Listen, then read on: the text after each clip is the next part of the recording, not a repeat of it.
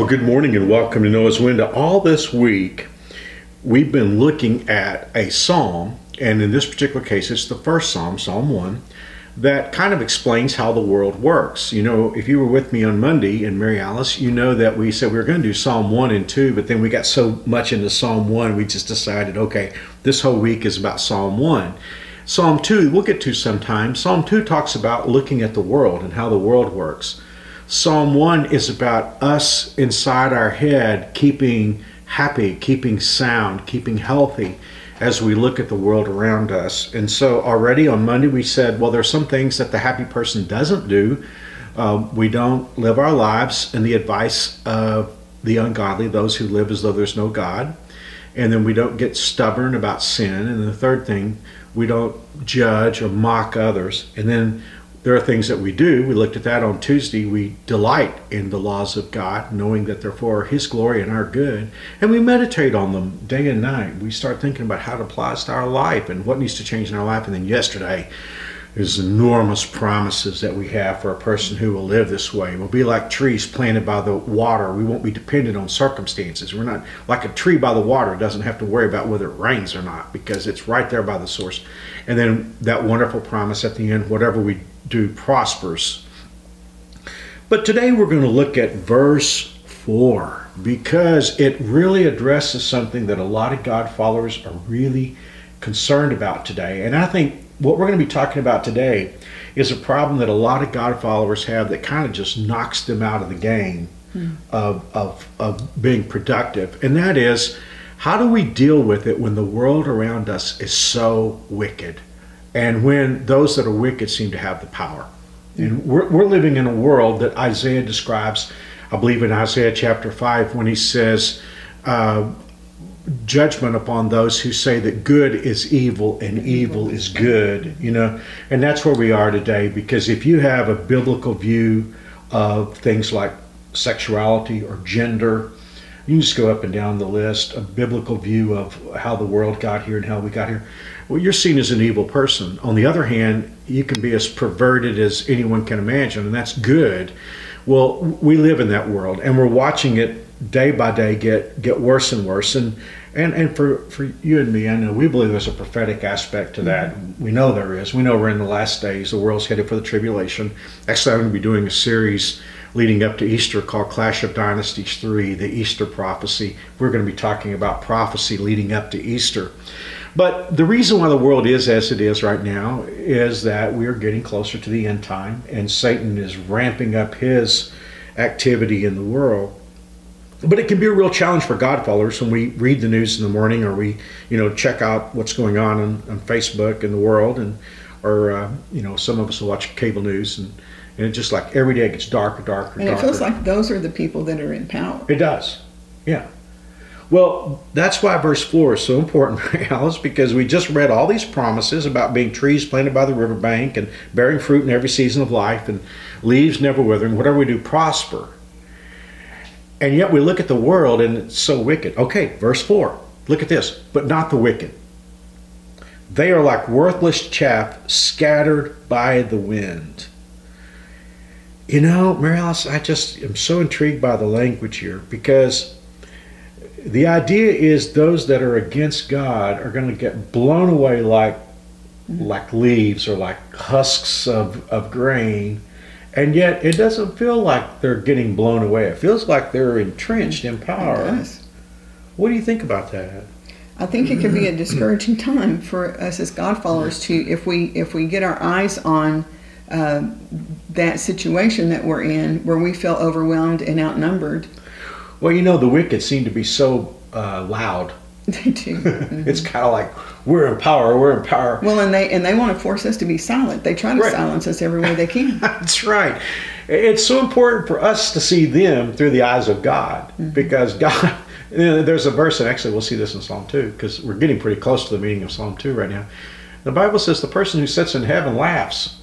All this loud talk that we see from the wicked, the Bible says God just laughs at that, and in His mind they're like chaff. Now, chaff there would be like the paper thin husk of a piece of, of a seed of grain. And back in threshing in those days, they didn't have threshing machines like we have. They would toss it up and let the wind hit it, and the seed would be heavy enough to come and hit the ground. The grain would be heavy enough to hit the ground, and then that paper husk would just blow away. And when God looks at the wicked, that's how He sees them. Yeah, to me, that's important. Well, someone will say, well, I don't feel that today. This is another psalm, and we'll maybe talk about this on Noah's Window. I think we actually have in the past, but there was a time when David was discouraged because of what we're discussing. He said, it looks like the wicked people have all the power, and the godly people have nothing but trouble. And David got so discouraged, he said, maybe I've lived for God in vain. And then, as distraught as he was, the Bible says, David said, I went to the temple and I saw what's going to happen to those people, and I realized all the promises that I have. And he said, God, I'm going to, like Job, I'm just going to put my hand over my mouth and be quiet. It is important for us to see that. But notice this. The Bible says they will be condemned at the time of judgment. So in other words, there will be a time when God straightens all this out. Mm-hmm. Yeah. And it will be at the time of the judgment. Okay, Morales, I know you love talking about heaven, because every time I preach on that, that's your favorite series. The Bible says sinners will have no place among the godly. And there's coming a day when those who love God will be in the majority. That's true, and that's something to look forward to. I do want to stop and say, when it says sinners will have no place among the godly, of course we know we're all sinners, right? But after the time of judgment, we have to understand here that we're entering heaven not because we've never done wrong, but because of what Jesus did for us. So yeah, and that's a really important, and here's the thing, Mary Alice, you're always so big about it, interpreting the Bible by the Bible. Mm-hmm. And this is one time where we really need to do that, because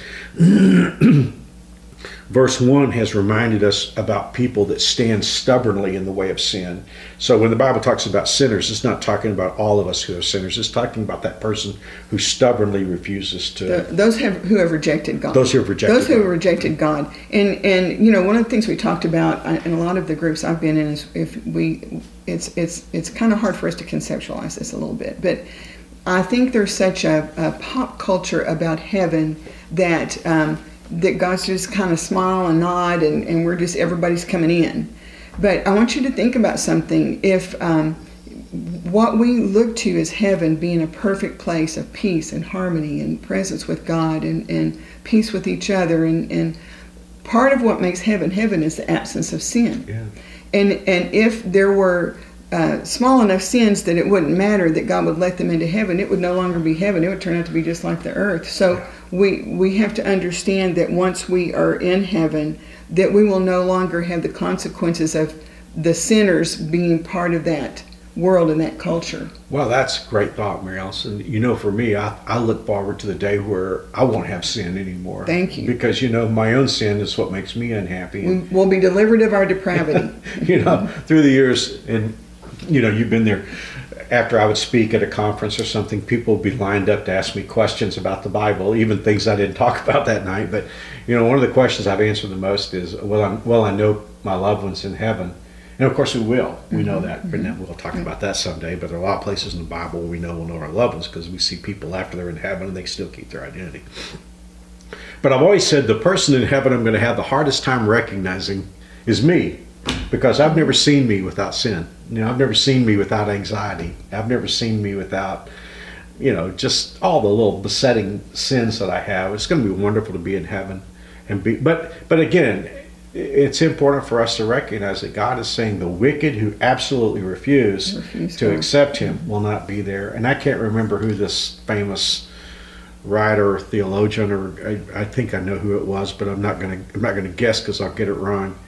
I want to say it's C.S. Lewis, but it might have been somebody else, who said that the people in heaven will be those who have said, your will be done. Mm. And for those who reject God, they'll be in hell because God says, your will be done.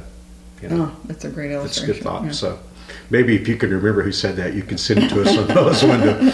We always love hearing from you.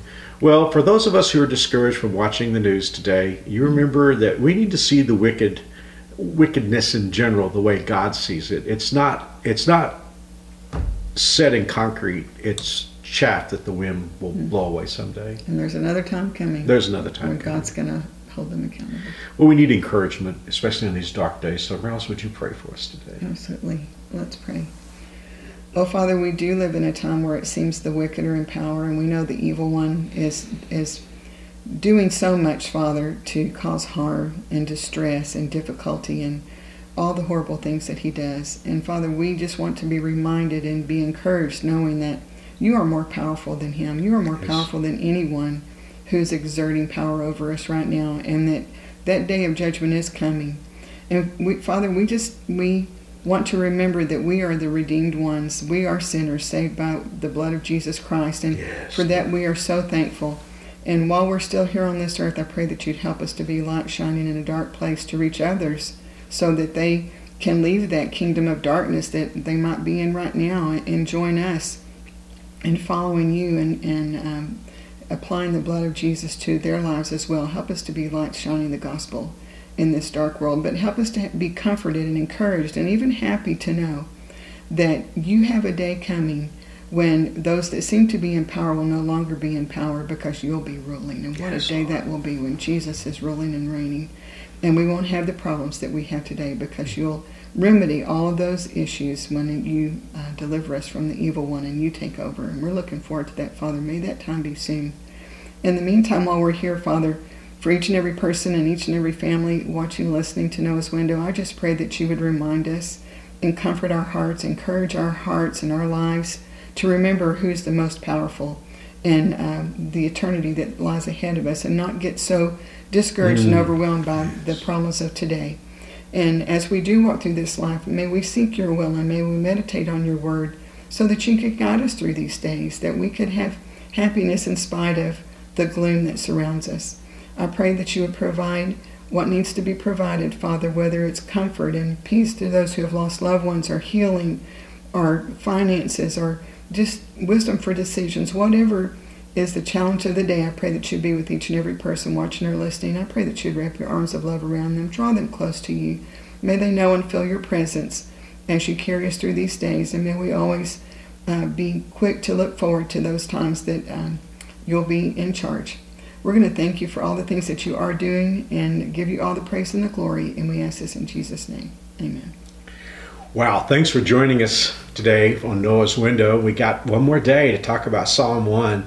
Mary Alice and I'll be back tomorrow to talk about just a wonderful theme that just sort of sums all this up. How to be happy, and we're glad you joined us on Noah's Window. We always love hearing from you. Mary Alice and I are in our dining room, and I can look out the window and see our mailbox. We love to go out to the mailbox and see what's in the mail, but we especially love seeing what you have to say. So if you have a prayer request or just something that's on your mind or something you'd like to share with us, we love that. And Mary Alice and I share that as we read the Bible early in the mornings. A lot of times 5:30 in the morning, we'll read what you have to say. And so thanks for being our next door neighbor. We'll see you tomorrow.